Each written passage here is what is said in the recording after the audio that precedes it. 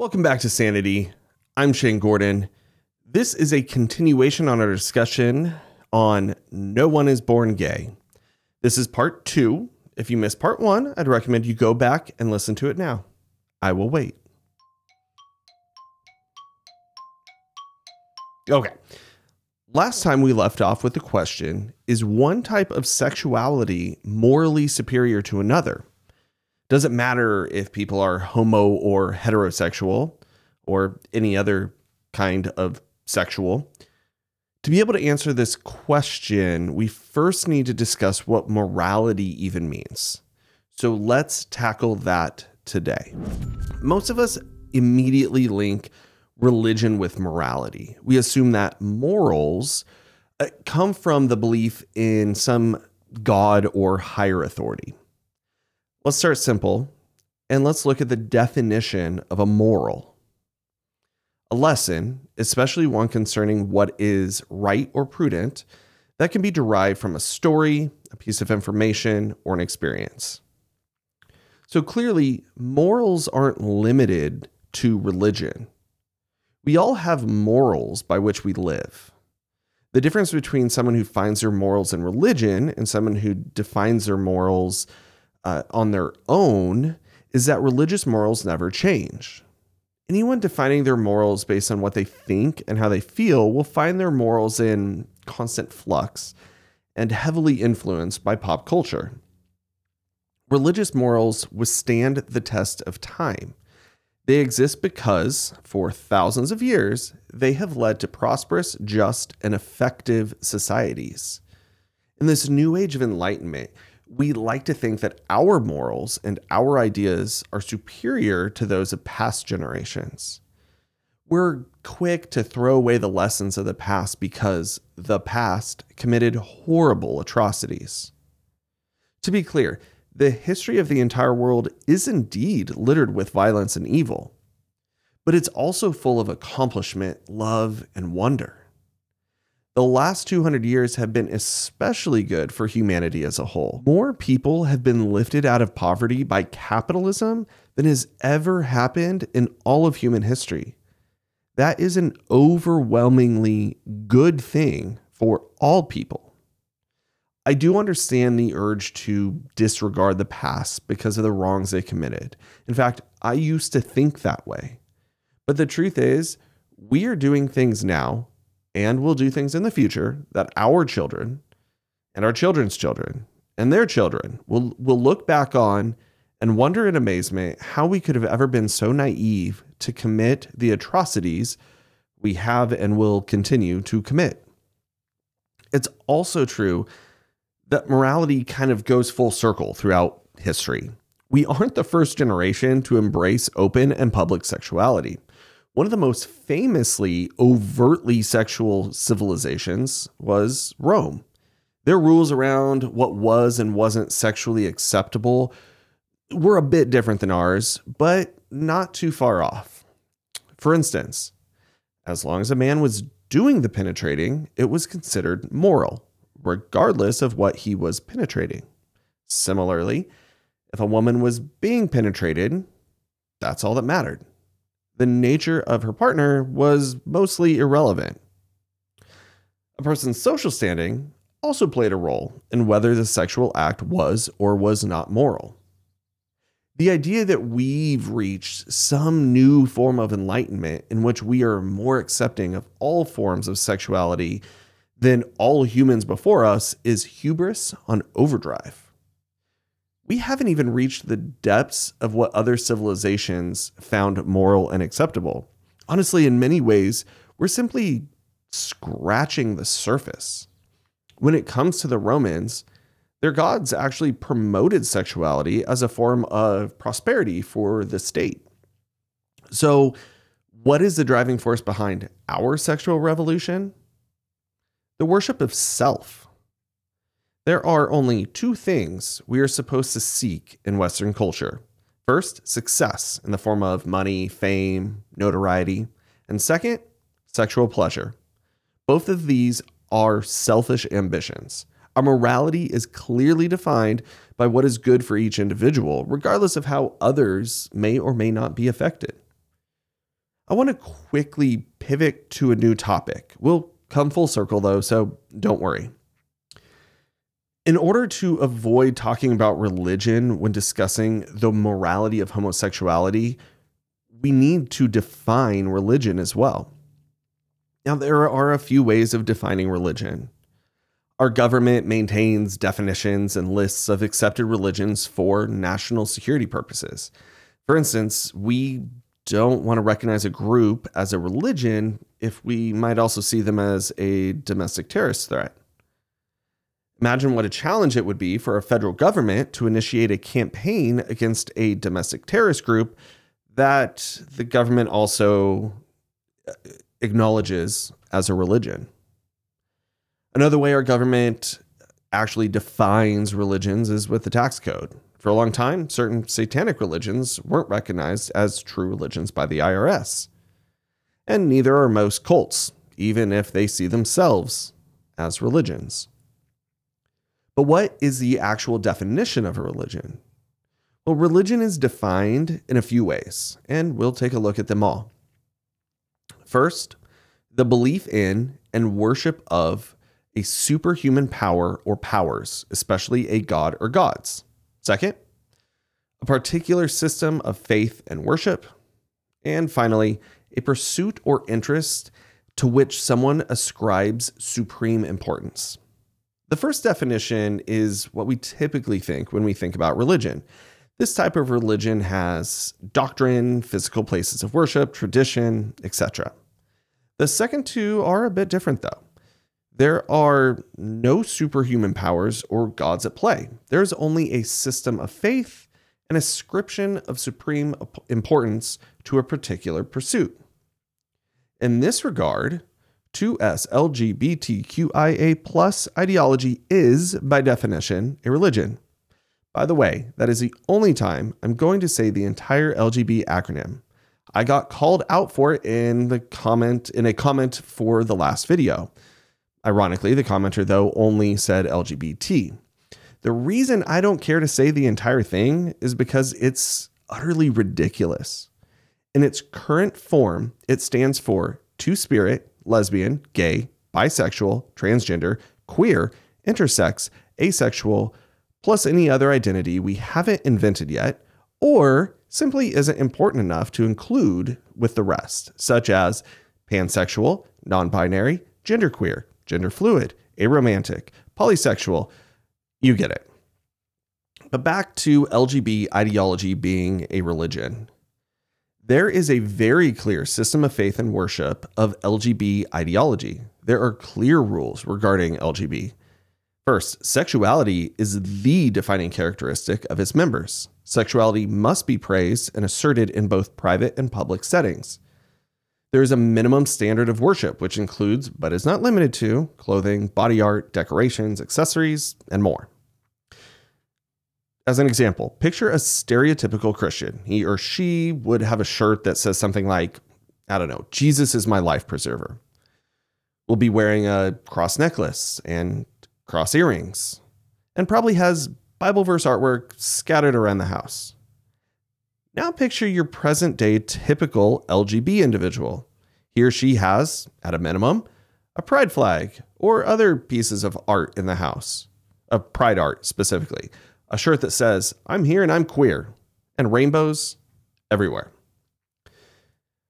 Also, the LGB movement has calls to action, such as protests and marches, and the LGB community has places of worship in gay bars, cruises, and the like, where they can come together and celebrate their shared ideology. And there is no doubt that they pursue a system of beliefs to which they ascribe supreme importance. You have those who self-define as being part of the group and others who earn their way into the group, such as those who wave the banner of pride without actually being LGB themselves. Many actively advocate for and minister about their worldviews and beliefs on the public stage.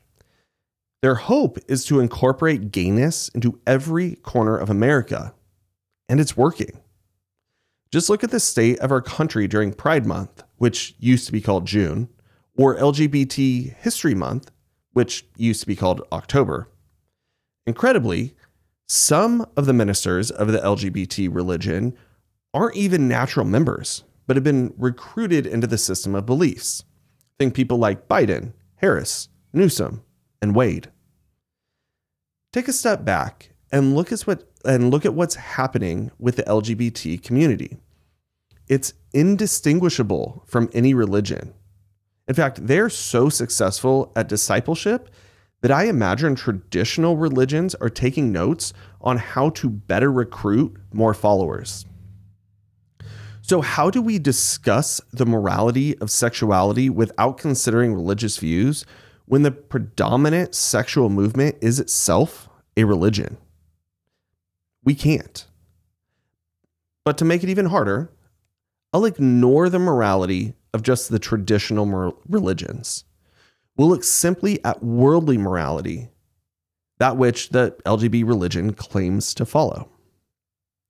There's one other topic that we need to discuss before we try to determine the morality of homosexuality, and that's whether or not government should legislate morality. The answer here should be obvious. Yes, government should and must legislate morality. More importantly, though, is where does the government find its morality? Government creates two classes of legislation. The first has to do with things like tax rates, trade law, diplomacy, and the like. These laws are morally neutral. We may try to bring morality into the conversation regarding, let's say, taxes and diplomacy, but in reality, these laws should be based on logic and reason, not emotion and not morality. Then there are the laws that directly define a country's morality. These laws make things like murder and theft illegal. We can apply a form of logic to determine that murder should be illegal, but logic does not always prevail when it comes to these types of laws. There are times when, logically, murdering someone has no negative effect on society. We sometimes attempt to make this argument now even, especially when the victim is some unnamed homeless drug addict. But murder is always wrong, or at least our current laws say it's wrong. In the US, it used to be that morality laws were based on Christian beliefs. For the most part, this is still true. However, we are rapidly seeing that change. Christian morality, for instance, wouldn't allow for the killing of unborn children or mutilating the bodies of confused children. So what morality are these laws based on? Well, they're based on morality as defined by a self-serving culture. Let's look at the two examples I just mentioned: legalized abortion and legalized, quote unquote, transgender care for minors. The first is based on a selfish desire to avoid the consequences of personal choices and actions. And the second is based on the selfish desire of parents to earn social status and plaudits from their peers for their perceived acceptance of an alternative lifestyle. The major problem with governing based on popular morality is the inevitable decline of said morality. No matter who you are, there's something you view as immoral. Let's go with what should be an easy one: sex with minors. We won't go too deep into this, but it's worth considering just briefly. Sex with minors has been viewed as immoral for a very long time. Now, it is true that when our life expectancy was barely 30 years, people were having sex and babies and forming families in their early teens. But the reason for that is completely different. Throughout all of culture, when lifespans were longer, sex with minors has been viewed as immoral. However, large swaths of our society are actively fighting to allow the books Genderqueer and This Book is Gay to be taught in elementary schools. Both books openly discuss gay sex techniques. But that isn't stopping millions of Americans from fighting to have kids as young as 5 read these books. Rewind a decade, and I bet the majority of the proponents of these books would have said the content was disgusting. But their morality is based on nothing, has been heavily influenced by popular opinion, and it has become more accepting of once unconscionable ideology. That should be disturbing. But remember, at one point, it was only a tiny minority arguing to legalize gay marriage. Now gay marriage seems normal and obvious. And now the tiny minority is arguing to sexualize our children. Defining morals by who has the loudest megaphone in society is a very dangerous and slippery slope. I know we're all tired of hearing that, but it's true. So how do we stop adults from having sex with minors? Our government makes it illegal. That means our government must define and legislate morality. And this morality should be based on what's best for citizens and the country as a whole. We have never, and we never will, live in a country in which each person can define their own moral laws. We are all subject to the laws of the country we live in. Morality exists with or without religious influence. We all live a life based on a set of morals. Some of us find those morals in religion, and some of us find those morals in whatever's popular at the time. Regardless of where our morals come from, we are obliged to follow the laws of the land, which hopefully define morality that leads us to a brighter future. And like it or not, the current LGBT movement is indistinguishable from any other religion. The movement is a religion with a defined doctrine, a leadership structure, places of worship, idols, and everything else that comes with religion. We're going to jump into one Am I the A-hole today? But first, make sure to smash that like button on YouTube, subscribe or follow wherever you're at so you don't miss Monday's episode. Now that we've taken a look at what morality is, we're going to dive into whether or not homosexuality, is morally equivalent to heterosexuality. Again, without considering traditional religious values. Now let's jump over to Reddit. Okay, today's Am I the A-hole? Am I the A-hole for saying I'll be driving myself and paying for my own room on the upcoming family vacation so I won't have to be a babysitter? This one's a little bit longer. I'm actually going to read the whole thing because as we go through this, it's a bit of an emotional roller coaster. I, 23 male, was repeatedly stuck playing the part of helper and babysitter on family outings. I had to move out of my parents' house because I kept being forced to help watch my 3 nephews. Last year, we took a family vacation in summer to the coast. I rode along with my parents, and they paid for my hotel room. Only I had to share that room with 3 rowdy boys because my sister and her husband wanted a room to themselves. Now, just so you know, you're going to be wondering how old his sister is throughout this. He never says. I was promised time to do my own things on the vacation, but instead I ended up having to help with the kids. I complained to everyone about it and was reminded I was there for free. And then we pretty much just did only one thing I wanted to do, which was tour an art gallery.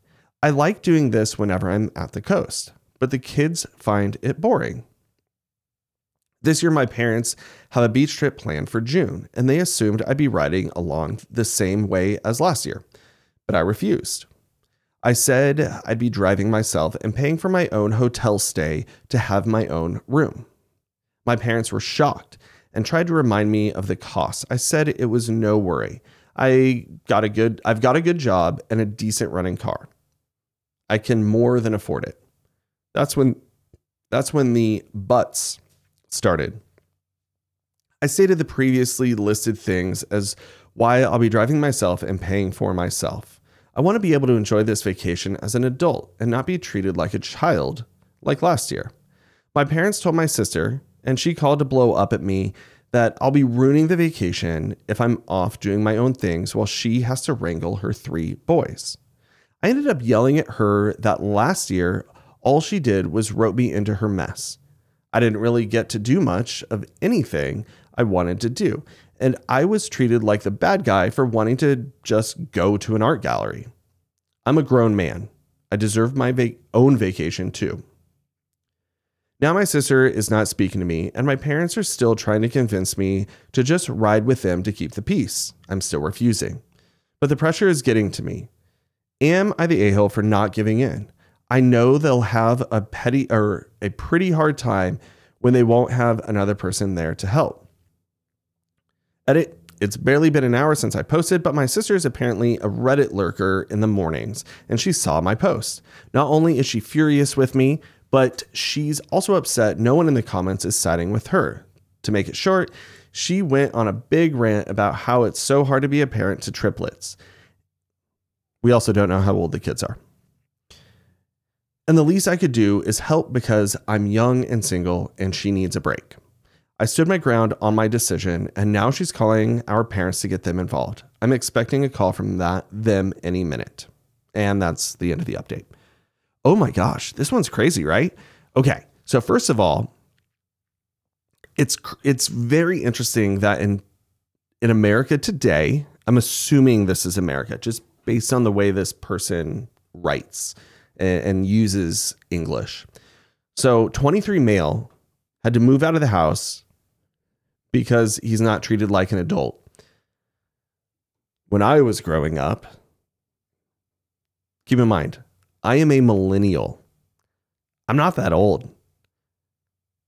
But jump back a decade, not even 2 full decades, and a 23-year-old would have been super eager to get out of the house, not simply moving out because they didn't want to do chores. It's just crazy to me that this guy's like, I'm 23 and I had to move out of the house because I was expected to help with my nephews. That's just weird. Then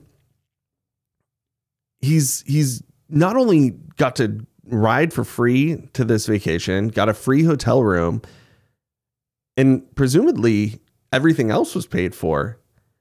Like, he literally got a free vacation and he's whining about it because it didn't go the way he wanted. Well, that's the nature of a family vacation. Now, I do understand if nothing you did was what you wanted to do and everything was your sister and her husband and her kids. Like, I get that, but I also find it weird that, like, you're an adult. Like, why do you do everything your parents and sister want to do? Couldn't you go on the same vacation and just not hang out with them all the time? Like, why couldn't you go to this art gallery without everyone else? Even if you don't have a car there. It's 2023, dang it. Uber, Lyft, taxis still exist. There's just so many reasons, like, this guy, I just don't understand what's even happening here. So that's one aspect that just I find really confusing. Now let's talk about this sister. Triplets, yeah. That's tough. But why are you expecting your brother, who is like, I don't know, 22, 23 now. Why are you expecting your brother to be a babysitter on vacation? Like, it's crazy to me that the triplets aren't sleeping in your room. Like, why does your brother have to be responsible for your children? And why do the parents of this gentleman and his sister feel that the brother should be responsible for the children? I mean, that is pretty jacked up. Whether they're paying for him to get there or not, like, they're not his kids. Why is he babysitting all the time? If this needs to be a break for mom and dad of triplets, they should go on a vacation, and it should be explicitly said that he's watching the kids so they can go on a vacation, and he either agrees to it or not. And if not, they find someone else to watch the kids. And then to go off on your brother because you need a vacation.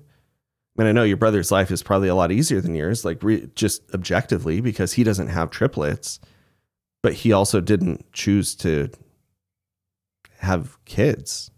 You probably didn't choose to have triplets. I get that. But I don't know. This sounds to me like an entire privileged family. Everyone just wants their own thing and doesn't really care about anyone else. I mean, if I were in this situation, it'd be like, I don't know. Look, I'm 23 years old. There's things I want to do. I will come with you. I'll watch the kids sometimes, but I'm going to disappear and do my own thing. And either that's acceptable or it's not. And if it's not acceptable, I don't even know why you're going at all. Just go on your own vacation. As you mentioned, you're 23. Why would you even go? If you want a different vacation, go on a different vacation. I don't know. I don't know. This one's weird. Let me know what the heck you think of this situation. Like if you were the parent of this 23-year-old. Oh, I guess I could look at it from that view too. Because we do have oh my gosh, how old is she? She is turning 27 this year. Oh, 27-year-old with a child of her own. How am I a millennial with a millennial daughter? I'll let you figure that out. If you've watched other episodes, you'll know. If my 27-year-old was like, no, I'm driving myself. I'm going to pay for my hotel room so I could do my own thing. Okay, cool. Great. If my 27-year-old daughter came to me and said, I would like to not babysit all the time. Okay, cool. But if my 27-year-old daughter just complained about everything and was like, I don't get the vacation I want after I'd paid for everything, I'd be like, you're a little entitled right now. Lose the attitude. If you want to pay for it, that's fine. And then you can do whatever you want. But if you expect us to pay for it, like we have to agree on what we're doing. But unlike the parents of this story, I would take into account what my daughter wanted to do. Anyway, let me know how you would react if you were in each one of these person's shoes, because this just sounds like a hot mess to me. Anyway, that is all for today. It's getting hot. You probably see me sweating. I'm in a shed that has no AC. All the windows are closed. Oh my gosh. I could just use a fan maybe. Here I am complaining. No more complaining. We're done for today. Thanks for hanging out with us. We'll see you on Monday on Sanity.